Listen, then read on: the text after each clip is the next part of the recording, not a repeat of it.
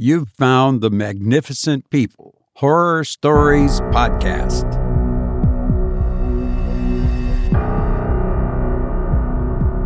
Merry Christmas.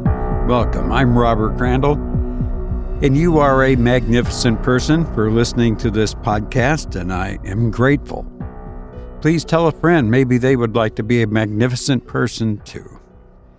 This is the final episode for this year, and then I will be traveling and stuff, and so we'll be back in January doing it all over again, and I have some things planned for next year. Things may get a little bit on the more gruesome side.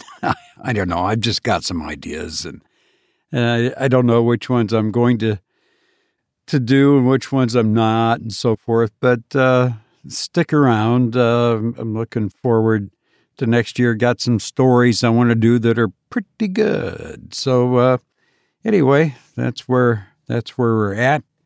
And that's why I changed the name to Horror Stories Podcast, because the other name just said short stories and didn't really indicate horror.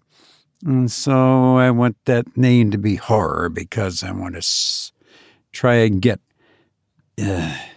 more horror-centric, let's say, for next year. We'll see how it goes. And we do have a new logo for the new name. Kudos goes out to Willow Brook of willowbrookfineart.com, and Brook has an E on it, by the way. Kudos to her for designing the new logo. Yay, yay. See, low budget here. I can't afford any sound effects that would have been appropriate there. But anyway, in that site, again, is willowbrookfineart.com. Oh, I have an announcement to make here. You see, this is a septic safe podcast.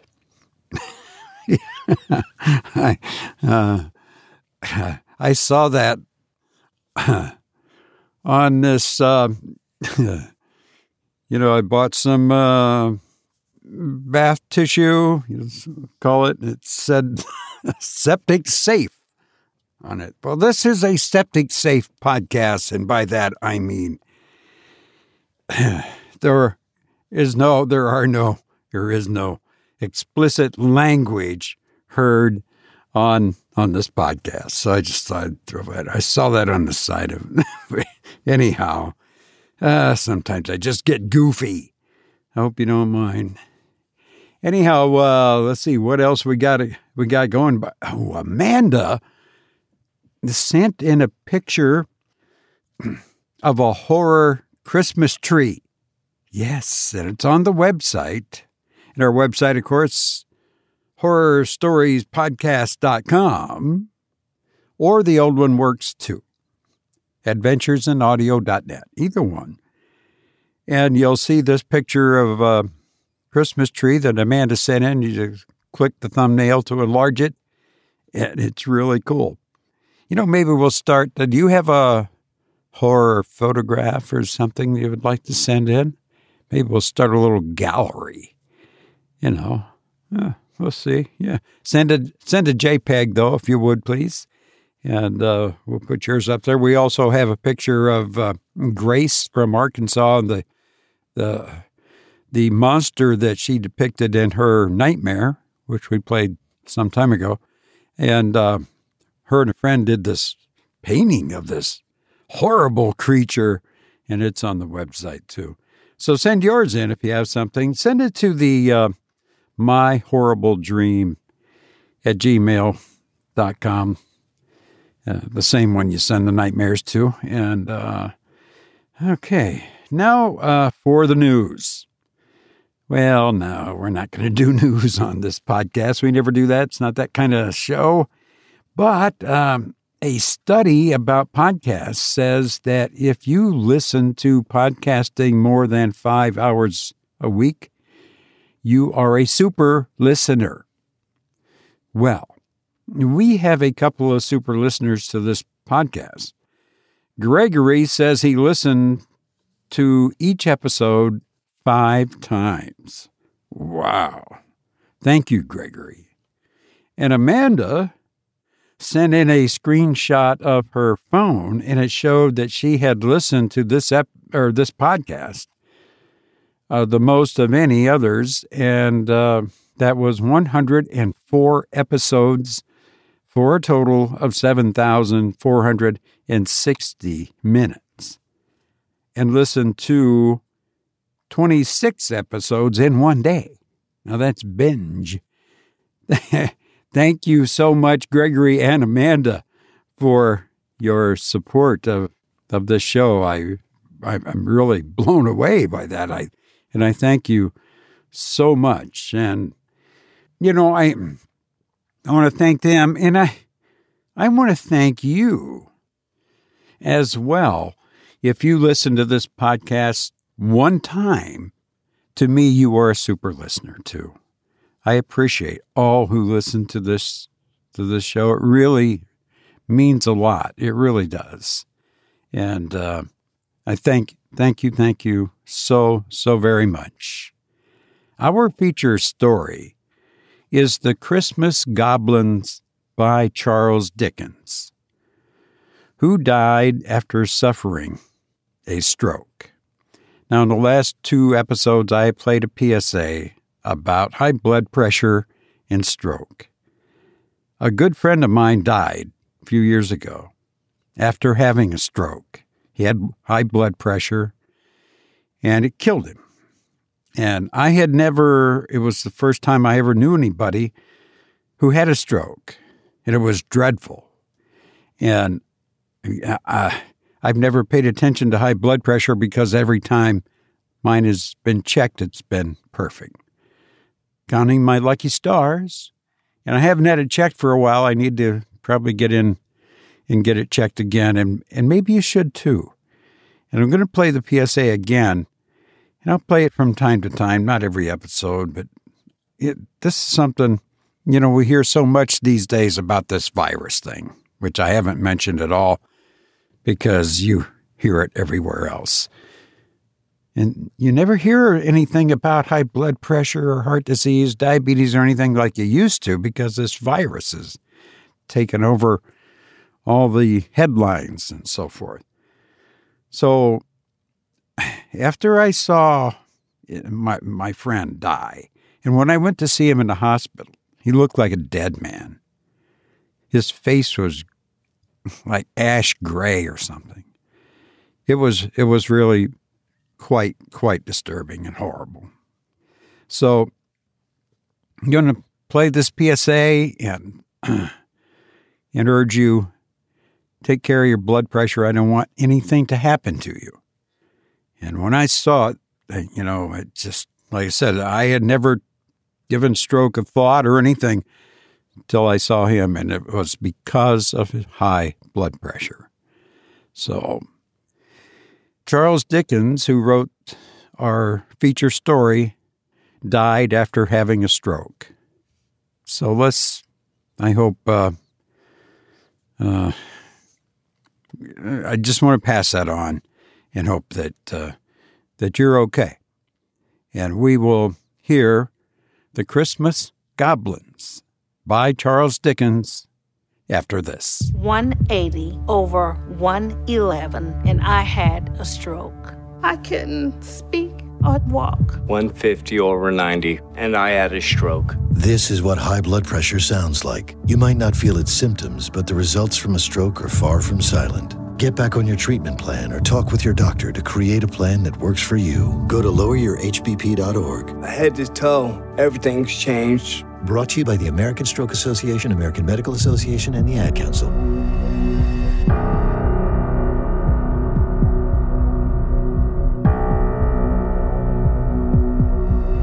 In an old abbey town, a long while ago, there officiated as sexton and gravedigger in the churchyard one Gabriel Grubb. He was an ill-conditioned, cross-grained, surly fellow who consorted with nobody but himself in an old wicker bottle, which fitted into his large, deep waistcoat pocket. A little before twilight, one Christmas Eve, Gabriel shouldered his spade, lighted his lantern, and betook himself toward the old churchyard, for he had a grave to finish by next morning. And feeling very low, he thought it might raise his spirits, perhaps, if he went on with his work at once. He strode along until he turned into the dark lane which led to the churchyard, a nice, gloomy, mournful place, into which the townspeople did not care to go except in broad daylight. Consequently, he was not a little indignant to hear a young urchin roaring out some jolly song about a Merry Christmas. Gabriel waited until the boy came up, then rapped him over the head with his lantern 5 or 6 times to teach him to modulate his voice. And as the boy hurried away with his hand on his head, Gabriel Grubb chuckled to himself and entered the churchyard, locking the gate behind him. He took off his coat, put down his lantern, and getting into the unfinished grave, worked at it for an hour or so with great good will. But the earth was hardened with frost, and it was no easy matter to break it up and shovel it out. At any other time, this would have made Gabriel very miserable, but he was so pleased at having stopped the small boy's singing that he took little heed of the scanty progress he had made when he had finished the work for the night, and looked down into the grave with grim satisfaction, murmuring as he gathered up his things, "Brave lodgings for one, brave lodgings for one, a few feet of cold earth when life is done. Ho, ho!" He laughed as he set himself down on a flat tombstone, which was a favorite resting place of his, and drew forth his wicker bottle. "A coffin at Christmas, a Christmas box. Ho, ho, ho!" "Ho, ho, ho!" repeated a voice close beside him. "It was the echoes," said he, raising the bottle to his lips again. "It was not," said a deep voice. Gabriel started up and stood rooted to the spot with terror, for his eyes rested on a form that made his blood run cold. Seated on an upright tombstone close to him was a strange, unearthly figure. He was sitting perfectly still, grinning at Gabriel Grubb with such a grin as only a goblin could call up. "What do you do here on Christmas Eve?" said the goblin sternly. "I came to dig a grave, sir," stammered Gabriel. "What man wanders among graves on such a night as this?" cried the goblin. "Gabriel Grubb, Gabriel Grubb," screamed a wild chorus of voices that seemed to fill the churchyard. "What have you got in that bottle?" said the goblin. "Hollands, sir," replied the sexton, trembling more than ever, for he bought it of the smugglers, and he thought the questioner might be in the excise department of the goblins. "Who drinks Hollands alone and in a churchyard on such a night as this?" "Gabriel Grubb, Gabriel Grubb," exclaimed the wild voices again. "And who then is our lawful prize?"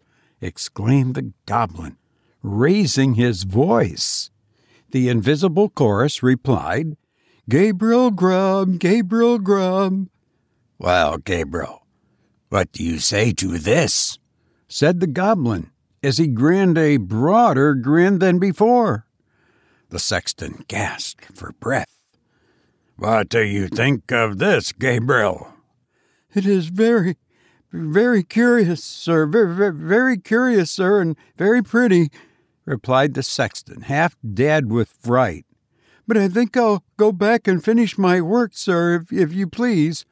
"Work?" said the goblin. "What work?" "The grave, sir." "Oh, the grave, eh? Who makes a grave at a time when other men are merry, and takes a pleasure in it?" Again the voices replied, "Gabriel Grubb, Gabriel Grubb." I'm afraid my friends want you, Gabriel, said the goblin. Under favor, sir, replied the horror-stricken sexton. I don't think they can. They don't know me, sir. I don't think the gentlemen have ever seen me. Oh, yes, they have. We know the man who struck the boy in the envious malice of his heart because the boy could be merry and he could not. Here the goblin gave a loud, shrill laugh, which the echoes returned 20-fold. I am afraid I must leave, sir, said the sexton, making an effort to move. Leave us, said the goblin. Ho, ho, ho. As the goblin laughed, he suddenly darted toward Gabriel, laid his hand upon his collar, and sank with him through the earth. And when he had had time to fetch his breath, he found himself in what appeared to be a large cavern, surrounded on all sides by goblins, ugly and grim. And now, said the king of the goblins, seated in the center of the room on an elevated seat, his friend of the churchyard, show the man of misery and gloom a few pictures from our great storehouses. As the goblin said this, a cloud rolled gradually away and disclosed a small and scantily furnished but neat apartment. Little children were gathered round a bright fire, clinging to their mother's gown, or gambolling around her chair. A frugal meal was spread upon the table, and an elbow chair was placed near the fire. Soon the father entered, and the children ran to meet him. As he sat down to his meal, the mother sat by his side, and all seemed happiness and comfort. What do you think of that? Said the goblin. Gabriel murmured something about its being very pretty. Show him some more, said the goblin. Many a time the cloud went and came, and many a lesson it taught to Gabriel Grubb. He saw that men who worked hard and earned their scanty bread were cheerful and happy, and he came to the conclusion it was a very respectable sort of world after all. No sooner had he formed it than the cloud closed over the last picture, seemed to settle on his senses and lull him to repose. One by one the goblins faded from his sight, and as the last one disappeared, he sank to sleep. The day had broken when he awoke, and found himself lying on that flat gravestone, with the wicker bottle empty by his side. He got on his feet as well as he could, and brushing the frost off his coat, turned his face toward town. But he was an altered man. He had learned lessons of gentleness and good nature by his strange adventures in the Goblin's Cavern. You've been listening to The Christmas Goblins by Charles Dickens, who once said, I will honor Christmas in all my heart and try to keep it all the year. I've enjoyed being with you, and I hope to be with you again soon. Please be well, and thank you for listening to me.